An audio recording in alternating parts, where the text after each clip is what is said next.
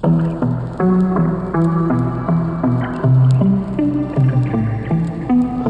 is for the action takers, creators, status quo challengers, those in love with the process, hungry for knowledge and questioning everything, here to optimise today and fulfill the potential of tomorrow. Why? Because it's in our nature. Welcome to Project Puresport with your hosts Grayson Hart and James Dollar.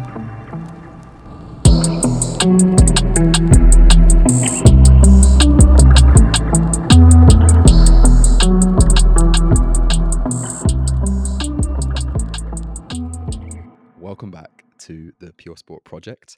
This week we are joined by a lady that I found on Instagram probably 3 or 4 months ago, and I found your content and I was like, this stuff really resonates with me, really aligns with Puresport. Your name is Nicole Neuroscience. That's not your official surname, I hope.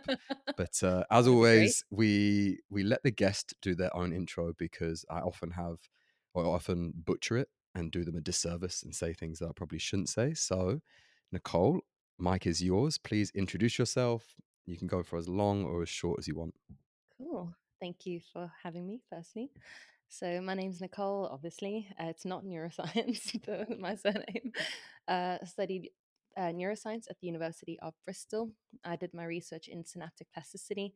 I looked at how we can incorporate that into mindset change, which is what sort of served as a springboard into working into corporates and with corporates, sorry, and individuals on how to change their mind. I suppose I have a lot of people that come to me with problems with like they have these repetitive narratives that they repeat to themselves, and it sort of dictates their entire life by something that's so simple as what their parents told them when they were children, and it is basically transpired into the rest of their life. So I love looking at that and helping people change those narratives. I now work with individuals in and corporates as well on an individual basis on basically science-based optimization. So how can we work with marginal gains to create compound sort of outcomes to well-being, performance, cognitive performance, and decision making?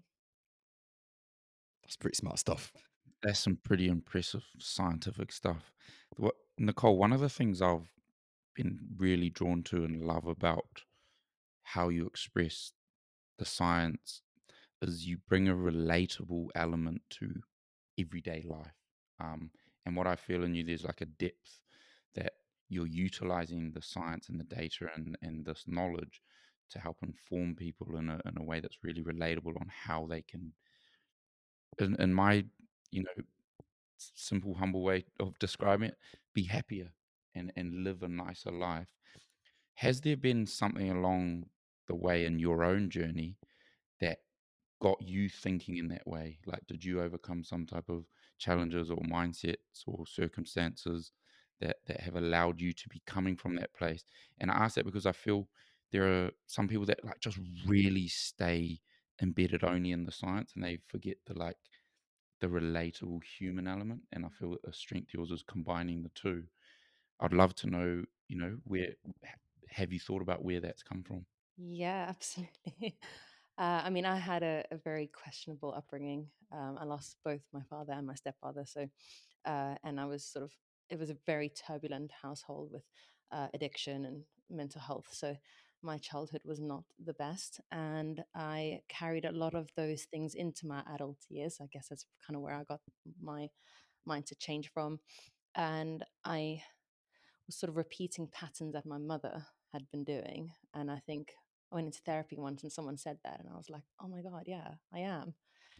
And guess that's sort of like, it wasn't a trajectory because I was already studying neuroscience at the time, but I was so deeply fascinated by how such small things can impact your life. So I guess I've changed a lot. Like, I think if anyone had to meet me now, I mean, obviously I'm still the same person. I'm still hilarious as fuck. We'll put some screenshots up of the WhatsApp conversations so we can be testament to that. But I think my confidence levels have like soared because obviously I was quite codependent in like relationships, friendships, and definitely friendships as well, which I am definitely not anymore. So, yeah, I guess, yeah, definitely a very big personal journey of mine from where I've come from to where I am now. If if you were to try, I'm going to put you on the spot here. Um, if you were to try and come up with three key elements of like mindset or lifestyle shifts that you've learned that have been so impactful for yourself, that are potentially backed up by some of the amazing scientific knowledge that you've gained, what would those top three things be? One of the things I always talk about is, so if brain health is your hardware and mental health is your software, you can't change your mindset. You can't change your mental health if you haven't got the physiological mechanisms and sort of foundations that are underpinning change working. So things like sleep, hydration, nutrition, just taking care of yourself, putting yourself in environments where you actually have the chance to change and heal, or whatever journey you're on. So that needs to be ticked first, right? So um, I was drinking quite a lot when I was in London. I was partying quite a lot when I lived here, and that's not really a place where you can then decide, oh, I'm actually going to change as a person. And it's not really a decision I made anyway. But you see what I mean? So if you've got sort of stress, inflammation, and the mechanisms that underlie that aren't working properly, then that's going to heavily implicate where your mental health is. So it's almost like, in order to truly make meaningful change, there has to be some feeling or knowledge within you that's not just about the circumstance or thing you're trying to change. It's almost like, how can I change this? Because I think there are a lot of people that potentially understand that they're maybe acting in ways or have habits or lifestyles that aren't necessarily the best for optimal happiness, productivity, health, and people try change things circumstantially. But and then again, I can relate to my own experience. If I go to a deeper level of like why that's so important to make those changes, it brings about the how, but to make more sense. Is that in line with sort of your view of things? Yeah, yeah, I think so. I think I've lost my train of thought, but what was I going to say? I think people also don't realize how important even just the seed that you plant. Okay, actually, I'm doing this particular thing and it's not great. I want to change that. Even just having that acknowledgement towards that can already have a cascade mechanism towards, or like an effect on changing. Because now every time you do it, you'll start being more aware of it, aware of it. And if you don't have the seed planted, nothing's going to grow, right? So people want these like drastic like ways on how to change, but I think just simplifying it all the way back down to getting your physiology functioning properly, and then also planting that seed. Okay, actually I don't like this particular thing, but knowing that you can change it means that you might end up on a different trajectory without even realizing it. 5 years down the line you might actually be having changed that thing.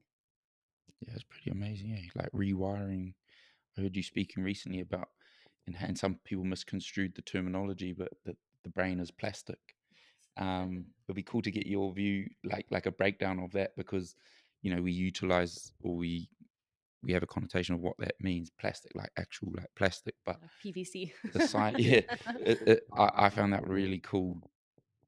And it's probably something so simple in your kind of vocabulary and perspective in neuroscience, but it'd be cool for you to give that explanation of what it means that the brain is plastic. So yeah, the brain meaning plastic doesn't mean that it's actually like PVC plastic, I but had a good laugh at you responding to a few people to it basically means that it's malleable, so it's capable of change. So it's not only capable of change, but the brain was actually designed to change, which is like mind blowing to me. So when you are born with X amount of neurons. When you reach about age 25, you have the same amount of neurons. The only thing that changes is the amount of synapses, so connections. So everything that you perceive as a child, as you're growing, is going to then have an effect on how the brain wires itself towards a different, towards another neuron.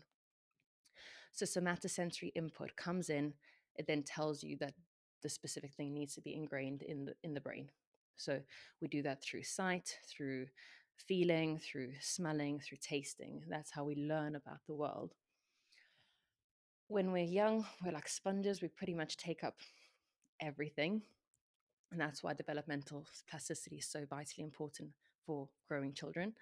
And then when we reach about age sort of between 23, 25, we stop developing. So the developmental plasticity stops at such a great rate, if you will. But we can still change. It just means that we need a little bit more attention and intention. So we can still make changes. We just have to put a little bit more effort in. And I think that's the wonderful thing, because we never really knew that up until recently. About the 90s, we started realizing that actually plastic change can happen even in adulthood, because we thought that once we were matured, that we were stuck. And even people in their 40s, 50, they think, oh, I'm just wired this way. And I get that a lot. People say, oh, I'm just wired this way. This is the way I am.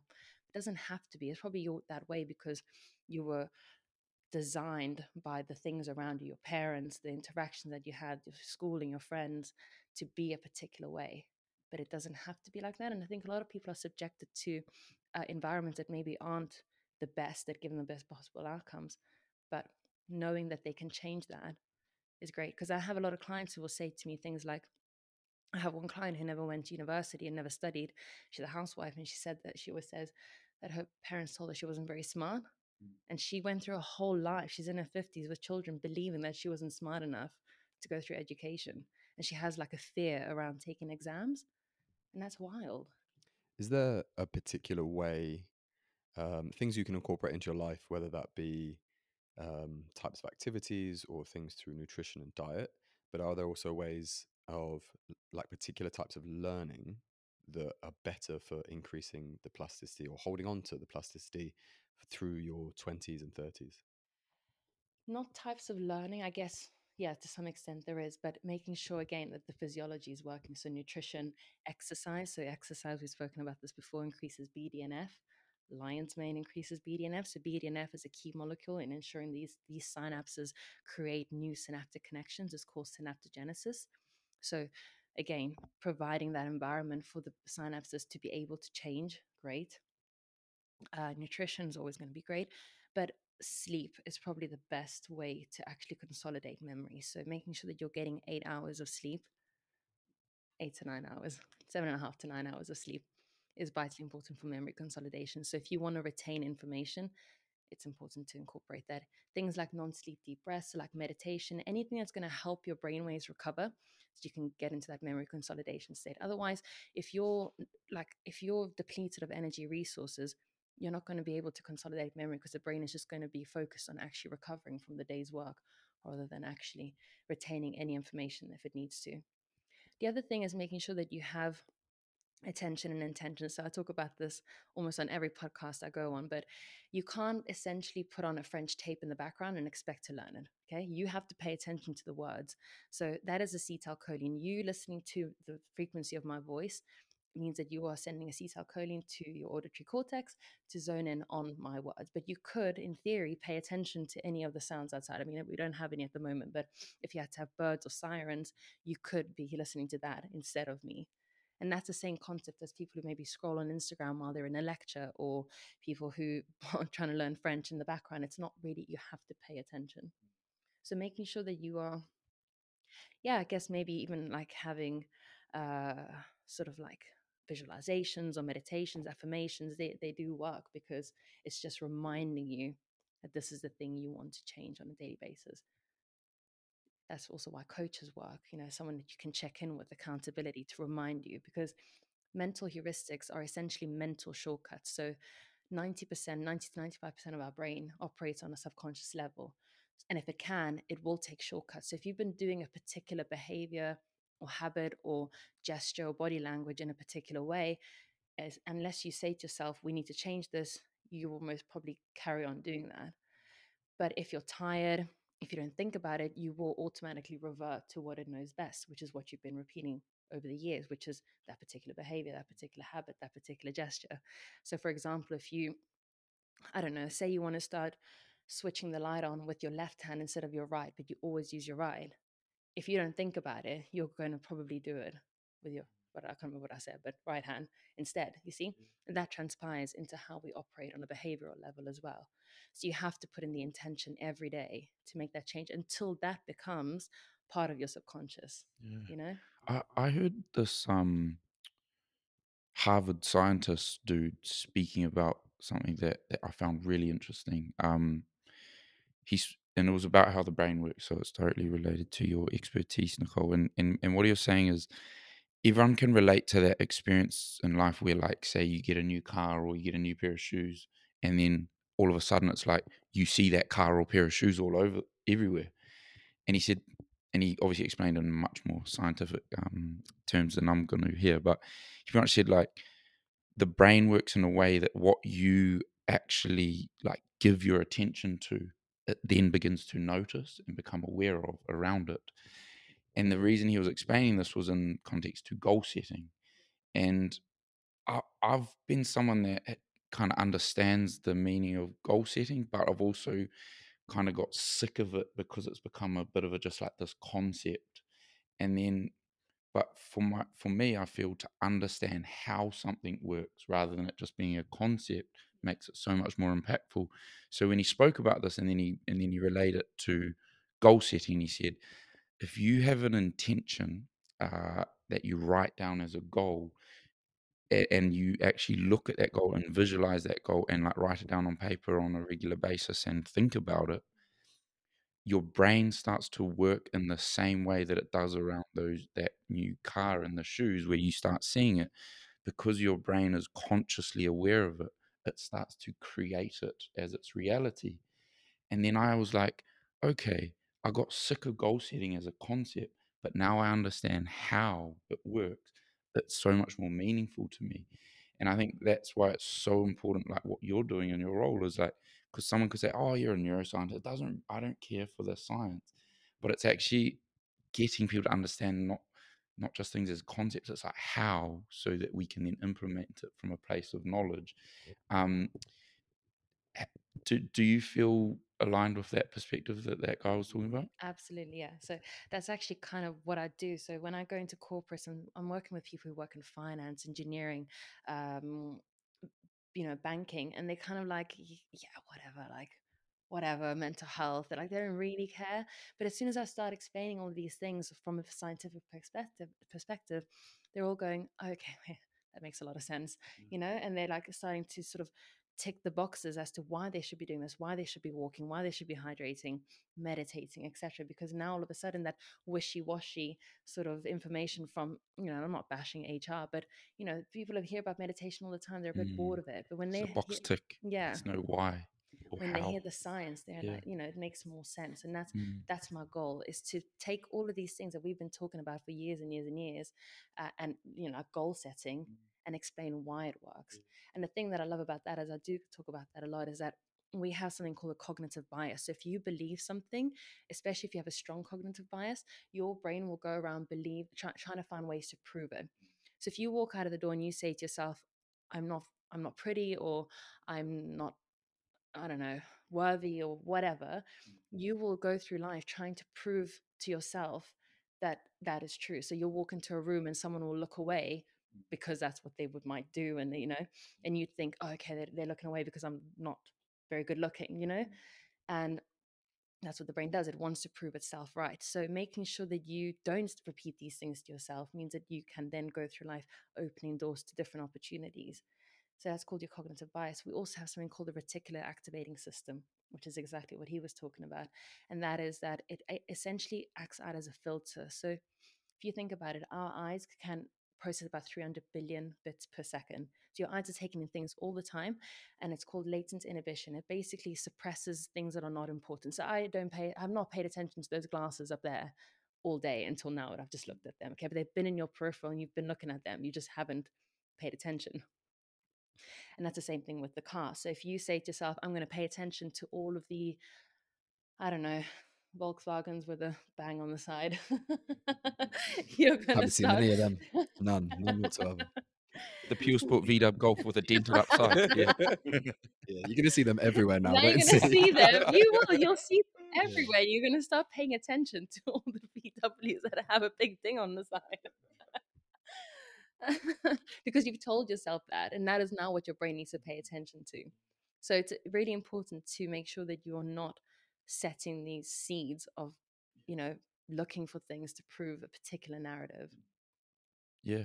I, it's it's something that I think is so important that when people are sharing concepts, they understand an element of like the how, and then that's going to allow that concept to go from being a concept to something that's actually impactful in people's lives. And I feel there's almost too many people going around bastardizing concepts without actually having the like knowledge as to how, and then it's kind of putting people off those things that are actually can be really meaningful, like meditation, like a routine, like the amount of times I can honestly say wholeheartedly my life, my well-being, my happiness is so much better when I have structure and routine. And I'm someone who personally, I feel my personality resists structure and routine. But when I have it, I'm happier. My life's better. My mind functions more clearly. Whereas I think there's a lot of people out there that just go, "Oh yeah, like get your morning routine and your life's going to be better, and you must wake up at 5 a.m." But it's like I think when we start to understand like why with the the meaning behind it, and it's where I think someone like yourself who's able to take the science and the that, like I said at the start, that relatability. But why is a routine and some structure so helpful to someone like me? Yeah. Well, firstly, I think from what it sounds like is that you don't like someone else telling you, but if it comes from you, there's a strong cognitive bias there. I do. Say, I think that's the resistance came because I was always told my whole life that I was bad, I was naughty, I didn't do well in school. So I think I gathered this resistance because I think when you're growing up, you refer to structure from like schools and it's like discipline, right? It's like handed down to you. Whereas when you're empowered to do it yourself, it's different, isn't it? But sorry to interrupt, but I think that's correct. yeah, well, that's kind of the route that I was going to go down. I think when you implement it, it means more because we learn mostly through emotion. So if you care about something, you'll be more likely to retain that information. Whereas if you don't, you're less likely to want to pay attention.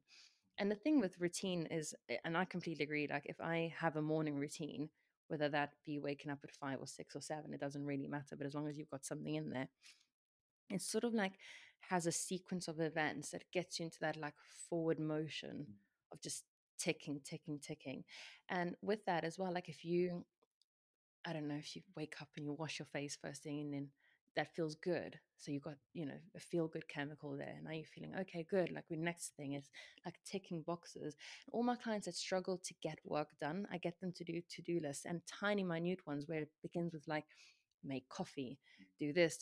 And that sort of effect of ticking things off actually propels them into then taking on bigger obstacle and bigger goals.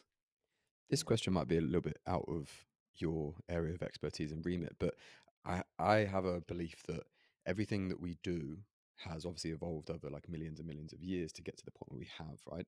So why do you think these things, like having a routine and having that, was it the negative bias that you said about earlier, why do you think these are so ingrained in us? Like, what was it during the evolutionary period that meant that these were so important for us to have as part of our own kind of makeup, basically? I guess familiarity, because anything that's unfamiliar is a potential threat, and we had to survive essentially. So that negativity bias is there to serve as a survival mechanism, right? So if you perceive things more negatively, it's because you probably had to worry about things. And having, I think, that structure in a world that was maybe so turbulent and different probably gave you a sense of safety, I'm gathering. Yeah, things like, when you say you would notice something for the first time and then you see it over and over and over again, whereas before you would never even notice it. Why do you think that is part of your makeup? Because your conscious brain can only comprehend about 50 bits per second, whereas your eyes can comprehend about 300 billion bits per second.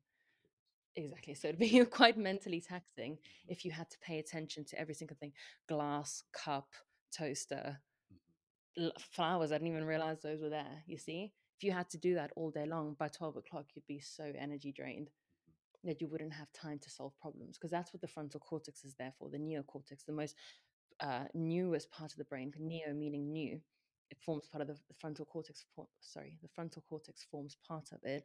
That is there for problem solving, so cognitively demanding tasks, executive function, um, abstract thinking, and that makes up only about 5 to 10% of your brain. So you need to save energy for that. That's why we have these mental heuristics, shortcuts that the brain takes that can save energy for that. So you wouldn't want to consciously pay attention to everything all the time, because otherwise you'd be allocating energy to those things when you could be saving it for potentially bigger. Is that where the phrase, I forget what the percent is, but you only use like 10% of your brain? Is that where that phrase stems from? I think so. And that's a massive misconception, because we don't use 10% of our brain. We actually use 100% of our brain 100% of the time. Even when we're sleeping, we're still using 100% of our brain. So there's no part of the brain that's off. But I think motivational speakers, and I think I actually listened to a podcast today where they're talking about where it came from. I think it was a book. I think they use it as a way to get people to realize their potential. So I can see the notion of the statement. We can do more with ourselves, with our life, and it's about pushing people to step out of their comfort zones and not be mindlessly scrolling and mindlessly consuming all the time. But we don't use 10% of our brain, we actually use 100% of our brain. I've got a question that it's a topic that I feel very passionate about, and it's part of what it's a huge part of what inspired Pure Sport. I want to get a neuroscientist perspective on instant gratification versus delayed gratification. And to give a bit of context to the question, like, you know, I think with all the evolution in technology and things that are available to us so quickly now, and then also the way that like social media works, where it's just feeding you information constantly, online shopping, the ability to get food delivered just like that. Um, it's almost, or in my humble perspective, created like this habitual way of looking at life in a lot of people. Whereas I feel like our parents' generation and those before us, those things weren't available to them. So therefore, almost like the need to have some type of understanding or discipline around delayed gratification maybe wasn't as essential as it is now. And a big part of why that's important to Pure Sport is because, you know, that stemmed into how people are looking after their bodies. You know, if you can't sleep, people just want something quick, like a sleeping pill. Or if you're down, people, automatically think the answer is to get anti-anxiety from like medication. Or like you got pain and you quickly get a painkiller. And there's this, we're doing things that are, amazing advancements in medicine and technology, but I don't think they're designed to be used the way that we're just constantly going to them. And I would love to get your perspective on, like, why is our culture just hooked so much in this instant gratification, and what's that actually doing to our well-being? So, from an evolutionary perspective, we are wired to actually seek dopamine all the time. The only difference is that, however many years ago, even 20 years ago, it was much harder to gain that gratification, right? So, you can't just scroll on your phone every time you're feeling a bit down and feel better about yourself. For those that are new to the, or need a bit of understanding to dopamine, could you just elaborate in a brief way as before you carry on? Yeah, so dopamine is essentially your motivation neurotransmitter. It's not necessarily the reward neurotransmitter, but it is involved in the reward pathway. So the reward pathway, or dopamine, is there to help you gain things. So as evolutionary species, we would need to gain food, we would need to gain protection, we would need to gain safety. So that was essentially the molecule that keeps us alive. It helps us plan for the future and gain the things that we don't yet have. That's dopamine, essentially. So anything that's here and now is more like serotonin and other neuromodulators, so helping you be happy with what you have right now. And it's very easy to get into this notion that we forget about what here and now is. And that's actually what I'm going to be spending this Christmas doing, is actually reflecting on this whole year, because I get myself caught up in this loop of being like, yeah, but I don't have that, or yeah, but I'm not where she is, I'm not doing what they're doing. And it's like so damaging because obviously, otherwise you're constantly like comparing yourself. Another thing with dopamine is that we are designed to want it all the time. So it takes a massive amount of discipline in a world like today where we have dopamine hits everywhere to be able to sort of delay that gratification. So with every bit of dopamine, we then have pain that comes in. So dopamine, pain, dopamine, pain. Think of it as like a sort of seesaw effect. So you get a release of dopamine, you then want more of it. So that comes in the form of, well, I want more chocolate. I want to go back on holiday. And the way to reset that balance is actually sitting in that boredom. How many So is the people? craving or the boredom element the pain element? So the getting the thing is like the dopamine hit, which is the like the feeling good, and then And then is the the pain pain, element the like feeling of lack I that need you don't more. have that. Well, yeah, or I need more. So then you go back to reward seeking and you have this like seesaw effect. And now the more the scale is tipped, that's when you go into the realms of addiction. You need more dopamine, you need bigger hits, you need more to make you feel just as good. And to reset that balance, it's actually about stepping away from that. So if you take 5 minutes before eating another bar of chocolate, you probably don't want it anymore afterwards, right? Because it's rebalanced. But how many people do you know can actually sit in boredom? I can't remember the last time I was bored. That's always because I also have a lot of things to do, but I know a lot of people just don't know how to be bored. And I get that as a question a lot. They ask me things like, can you write a post about boredom? And it's like, we should be embracing boredom because we are not bored anymore as, a 2022 species because there is constant, stimulus everywhere. They say that allowing, or well, I've heard it be referred to from multiple like creatives that our some of the most profound creative ideas of being from coming from a place of allowing yourself to be bored because it opens up the creative elements of your mind, whereas if you're constantly avoiding boredom with stimulation, you're not allowing that sort of, yeah, ability to have that free thinking come to you. um, and it comes back, in my own experience, the routine element. Part of my routine is I set a routine in the morning where I'll say I'm not going to use my phone up until this point, because like running a business, there's always emails to respond to, there's always messages, but not only running a business, the addictive nature of social media these days, your mind habitually wants to go on to check the inbox or whatever. Um, and what I've noticed, if I ensure I stick to my routine of not using the phone for the first hour of the day, it sets my mind up in a way that when I do have, say, I'm waiting in a queue for a coffee, if I had got on my phone and not stuck to my routine that day, my mind is so much more um, pushed towards not standing in the queue and just being in the queue and allowing my mind to be bored. My hand will automatically reach for my phone. It's that And reflexive, and again, that goes back to the heuristics. Your brain's thinking, even subconsciously, I need to feel good, reach. And most people don't even pay attention to that. mm, and it's crazy what you say about the high comes with a low. Because say I know that my sleep will be better, but my mental health will be, my mind will be clearer if I switch my phone off at 9 p.m. and read before bed, Yeah, yeah, right? yeah, absolutely. But there's times where I get hooked in a rabbit hole, I feel it is dopamine hits, chasing distraction or whatever. Um, and my sleep's not as good, and I wake up feeling more agitated. And so it's like, I think, again, for me, it comes back to understanding the how and why. Because if it's just me trying to tell myself, oh, yeah, switch your phone off at 9 p.m. because that's a good routine to do.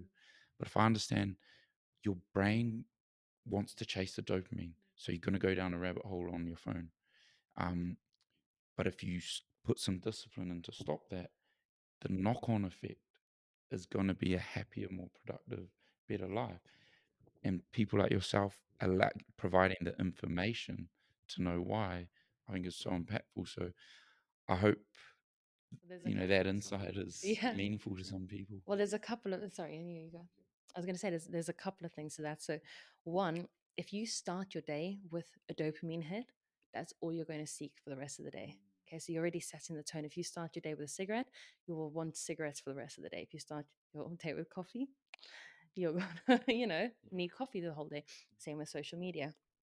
So you're setting the tone with what your brain will want for the rest of the day. So that's one element. Second element is when we wake up, so we have these ultradian rhythms. When we sleep, we go into deep sleep, so stage 3, back into REM, non-REM, REM. And those 90-minute cycles, they actually have suggestion that there's similar ultradian rhythms throughout the morning. So when you wake up, you're going from delta to theta, alpha, beta. Beta is your working brainwaves. That's what we're in right now.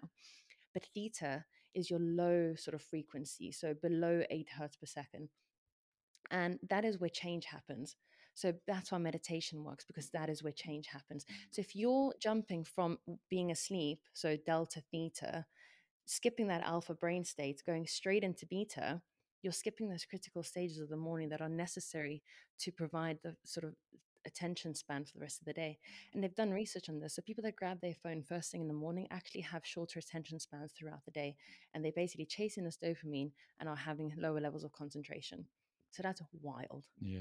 Okay, and then I can honestly say to you that is my direct yeah, experience. I know for a fact 100%. that if I don't stick to my routine, my productivity and attention throughout the day is hugely impacted. And then the other thing is, people always say to me, Nicole, I really struggle to sleep. What can I take? What can I do? And they want these crazy, like, answers and, melatonin and stuff like that. And the first question I ask is, what time do you put your phone away? And they all go, yeah, okay.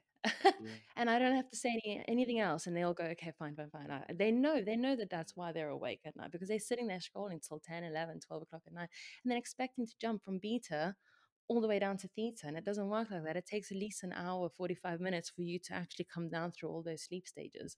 Yeah. Why do you think? Because a lot of the times, habits and things that I'm doing that I know aren't in service of my well-being, but they're accepted by society. Like too much caffeine, you know, too much online shopping, not eating right.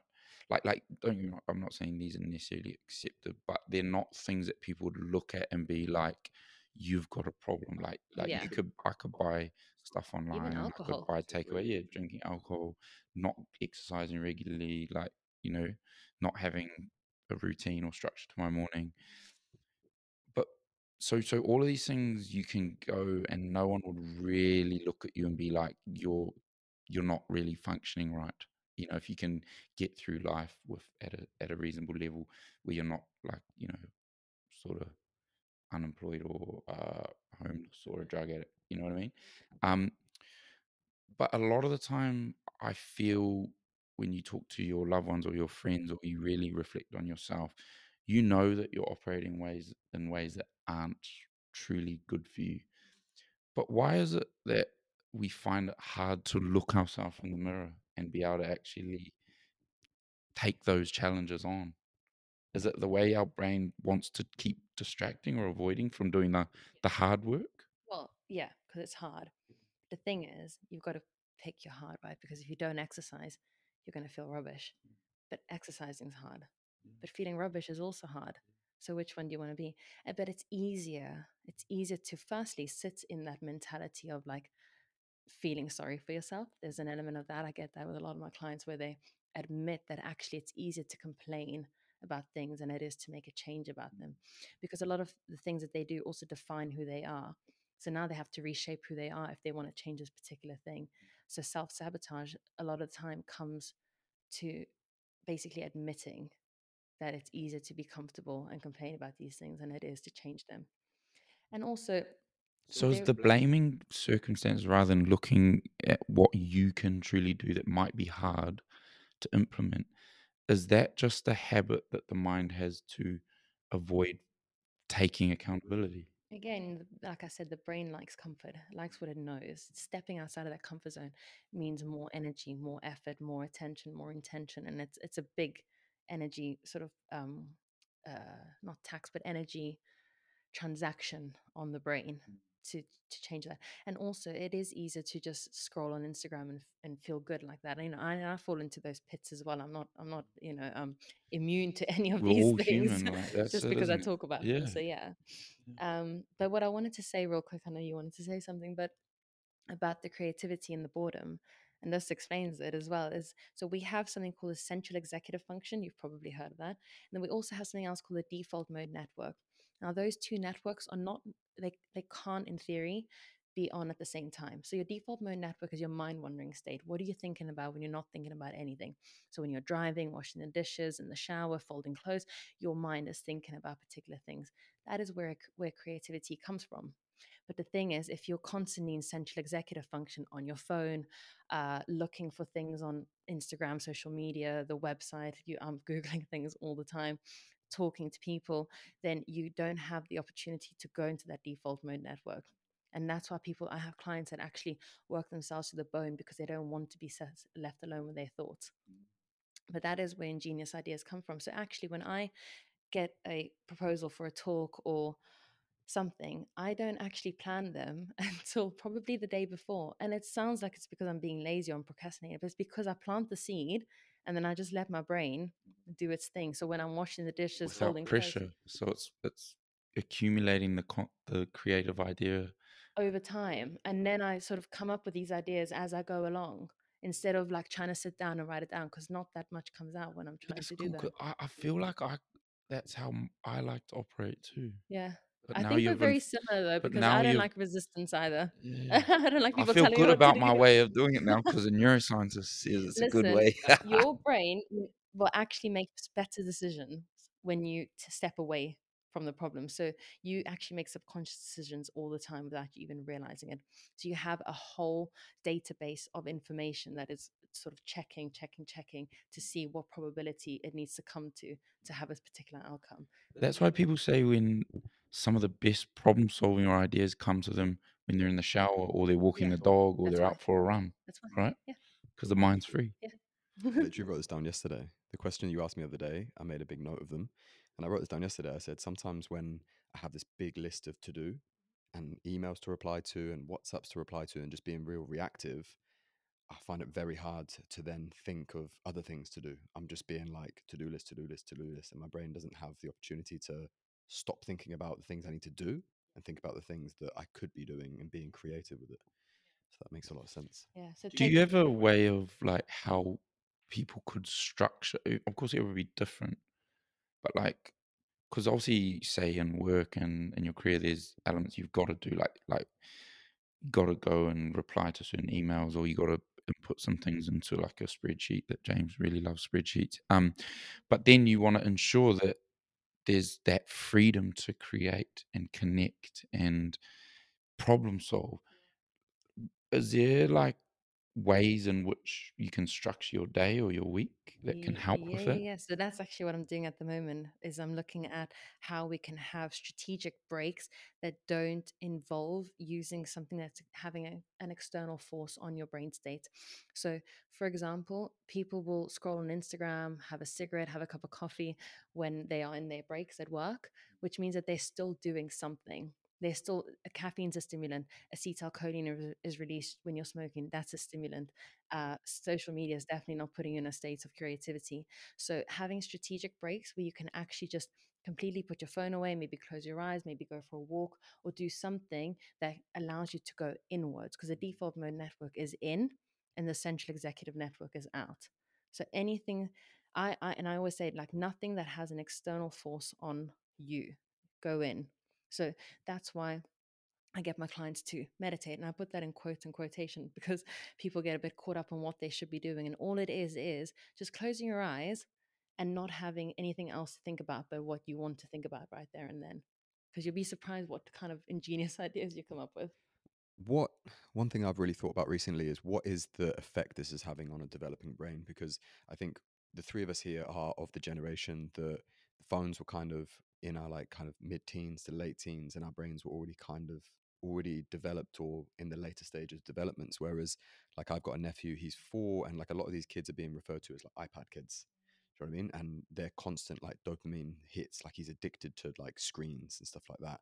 what do you think the long-term effects would be on kids who are growing up now and their brains are very plastic of just these constant like dopamine hits that we probably never had? If we wanted some sort of stimulus, we'd have to go outside and like fall out Yeah, of a tree or something. yeah, we Whereas, had to actually make tree houses and like yeah, skateboard and stuff, yeah, didn't we? I remember when I had the Nokia 5110. Do you remember it? It had the little antenna.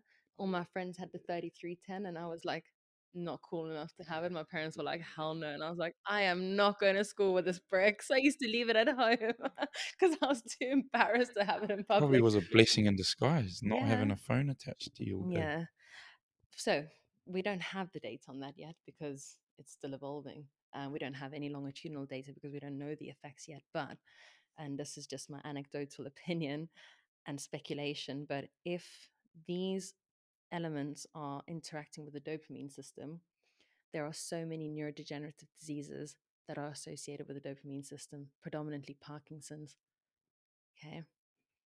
Other neurodegenerative diseases like dementia that are all linked to dopamine, whether that be dopamine receptor loss or dopamine dysfunction, it's still the sort of underlying theme is dopamine. So, my biggest concern is that we are going to see a bigger number of neurodegeneration, which is remarkable because we already have so much of it prevalent in our society now. And as we've spoken about this so many times, but 99 in 100 cases in the UK anyway of Alzheimer's disease are not the inherited type. So if we have the ability to change us or drive ourselves into neurodegeneration, and we have a potential way to maybe stave that off, why wouldn't we be doing it? But we don't have the foresight to think, because that is actually, now that I think about it, the epitome of delayed gratification. To actually think about who you're going to be when you're 80, 90. Everything I do now is so that I can ensure that when I'm 70, 80, I'm still cognitively sound, that I'm still happy.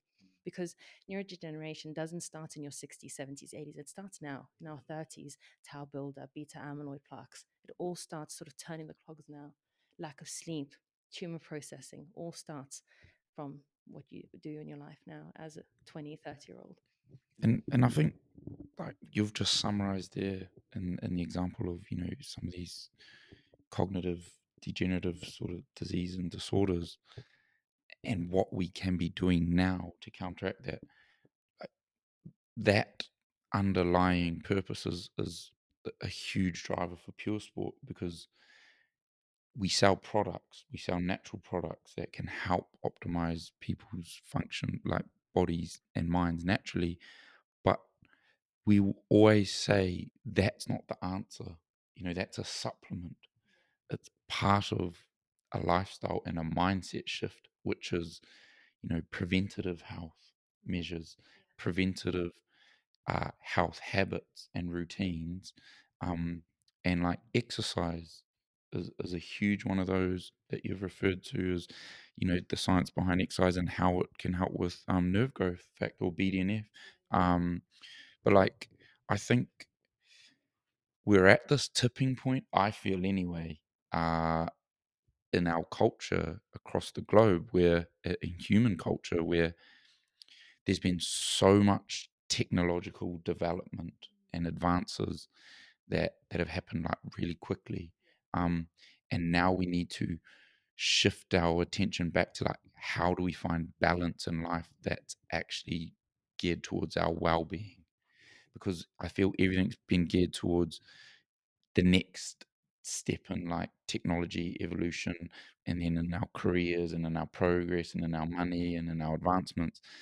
And I think things have advanced so much that not not and not just us as individuals, but like the powers that be and the big corporations and the big political setups, we need to start adapting the way the world works to align more to people's well-being, you know. Which I actually, playing devil's advocate, I do think that we are, but there's always going to be the groups of people that don't want to listen and they want to keep mindlessly scrolling. They want to, we had that even before social media. People were drinking, eating, not exercising, even though we knew some, there's always been that element.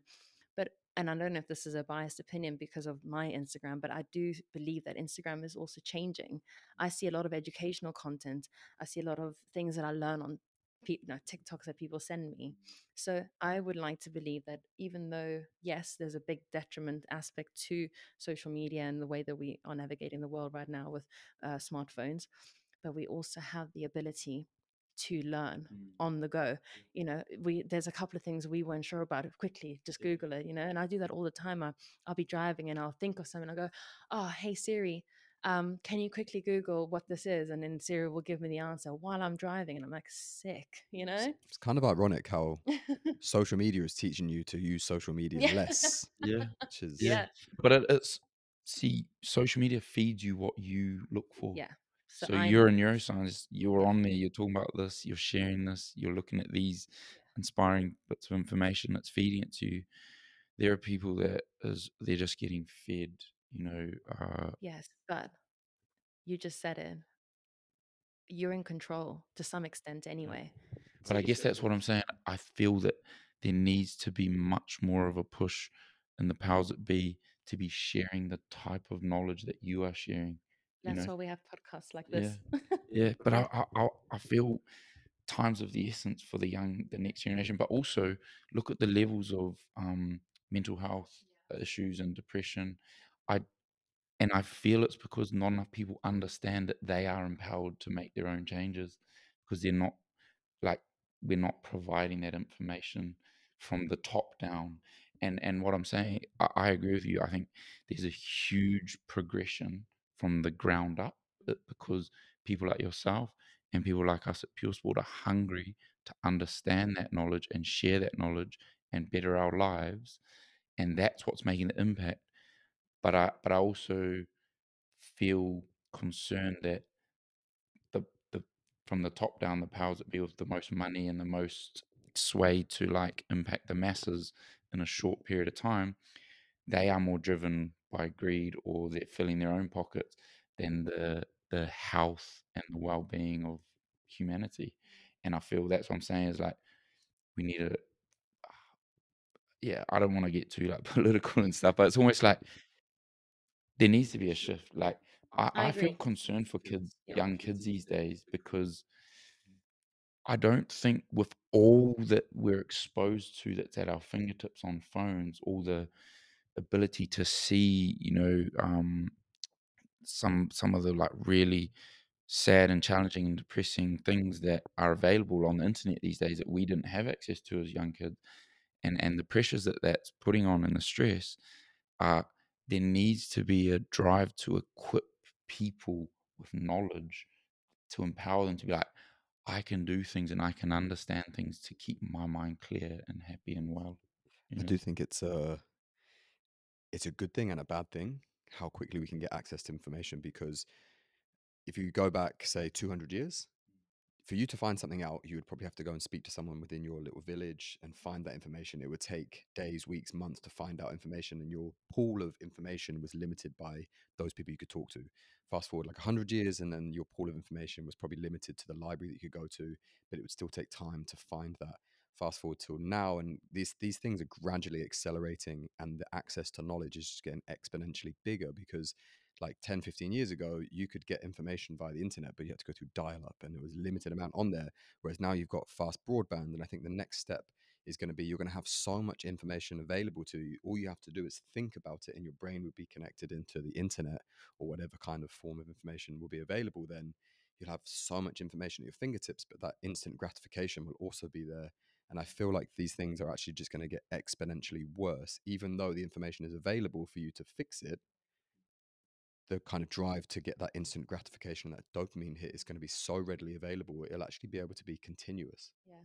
Well, going back to energy resource allocation, which is obviously my topic of discussion at the moment in my research, but if you think about it from a neuroscientific perspective, your brain is not designed to jump from scenario to scenario to scenario. So when you go from here to the outside, your eyes and your eyes are a big sort of window into the outside world. They connect the outside world into your nervous system. You are perceiving the shift of you moving from this room down the stairs and into the outside. You're not, we can't teleport. So how can your brain know that you can just jump from place to place to place? So that's heavily taxing on the brain to be able to do that, because that's what we're doing on our phones. We're jumping from, I don't know, the Maldives to pure sport, back to me, back to, and it's not And normal. you're jumping to waking up and having messages from your auntie, your mum, your uncle, your 5 mates. I've mainly got You get a lot I of might have texts. 5 mates, people to do with work. Like, I'm sure the human brain was not designed to have easily access like that, because sometimes when that happens, Overwhelm.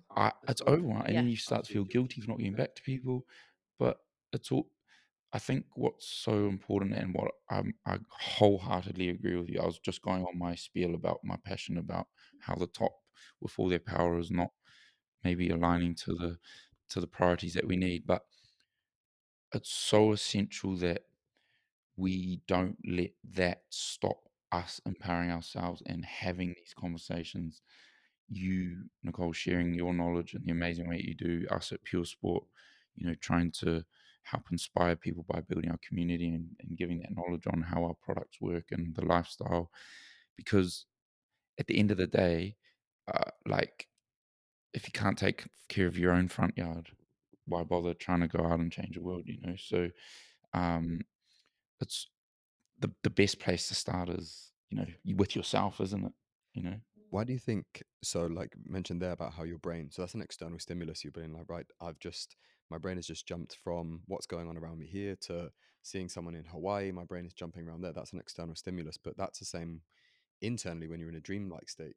Your brain can jump from place to place to place with no detrimental side effects that we know of. Why do you think it's different that an external stimulus is different to your brain doing that internally? Hmm. I'm not entirely sure, but I know that the reason we dream, for example, is so if you they did this with AI, and it's actually super interesting. So when they basically programmed the AI computer with a problem and a solution, it could find the answer, of course. When they then gave it a different problem, it couldn't come up with a solution because there wasn't enough chaos, there wasn't enough probability to come up with a solution to the problem. So then they started programming the AI with a bunch of probability outcomes. So random scenarios, and then it could come up with any solution that it needed to. So it is actually thought that we dream really weird wild dreams because it's actually getting us ready for in case something had to happen, so we would know what to do with it. um, in relation to your question, that's a good question. I think the only thing I can think of off the top of my head, anyway, is that when we are jumping from thing to thing, we are in dopamine drive. We're not releasing dopamine when we sleep, and we are not in beta brainwave when we sleep either. So perhaps we are able to, get that information. And again, so I'm thinking as I'm talking. But when you dream, it's sort of it's internal again with that default mode network. So it's all coming from internal thoughts rather than an external stimulus. Yeah, I kind of put you on the spot with that question, No, no, it's fine. eh? I love it, and It I'm just happy sprung to into my say if I mind. don't know something, so I can't possibly know everything. But that's just my thought process as I'm talking. No, it's the perspectives that you share and the knowledge and the way in which you relate it is hugely, um, yeah, it's powerful stuff, and we're so grateful, to have a connection with you, and that you share in your passion for natural alternatives and lifestyles and habits, and you're bringing that neuroscience element to it. So we're hugely grateful for your time and having you on here, and I know that I found that conversation really, really insightful, and I'm sure the people that tune in will do so too. I wanted to do a real quick fire to wrap it up. We have 4 mushroom products: reishi recovery, lion's mane for the brain, and cardiovascular cordyceps, and then the mind body mushroom complex. I want to focus on the 3: lion's mane, cordyceps, and reishi. Give me a quick snapshot into the benefits and the how in 10 seconds for each. So, cordyceps. Okay. I'm really putting you on the spot here. Okay. So 10 seconds, cordyceps, yeah. go. Oh wow. So cordyceps VO2 max. So anyone that's looking to improve their cardiovascular output, definitely cordyceps, because it actually helps increase uh, angiogenesis, so blood vessel formation.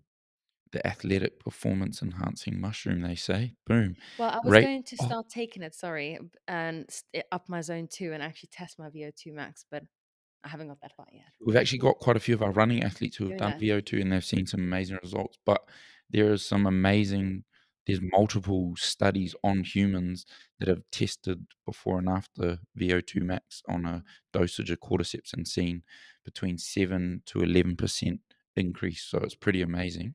Reishi, quickfire, Reishi recovery. So reishi helps improve both the quality of your deep sleep and the length of your REM sleep. So deep sleep is vitally important for growth hormone release, and then REM sleep is important for testosterone and memory consolidation. So we all need those hormones, growth hormone and testosterone, not just men, women as well. And it's really important in our cognitive function as well as other bodily functions. So repair. We also basically go through something called the glymphatic system. So we have the glymphatic system, which is basically a like toxin removal system in the brain that we activate during deep sleep, so stage 3 sleep. And that is really important for basically ensuring that you're not carrying any toxins into the rest of your day. You want to clear out the brain, essentially, if you will, before starting out your day again the next day. Reishi recovery, eh? What a bloody I mushroom. can't live without it. Yeah. No, I know. I actually took lion's mane the other night by accident, instead of reishi, because I was like half asleep, and yeah, I didn't sleep as well. So I And need. and there's something very interesting about, is it the non-REM sleep cycle where that we produce the much needed testosterone, Growth hormone. growth hormone, REM is REM, testosterone. testosterone. Tell us, there are many people in the business world that don't get enough sleep, males, and sometimes they can grow man titties. Tell us a little bit about that from a scientific perspective. Yeah, well, so I mean, if you don't have testosterone, you get predominantly buildup of fat around the stomach. That's sign number one.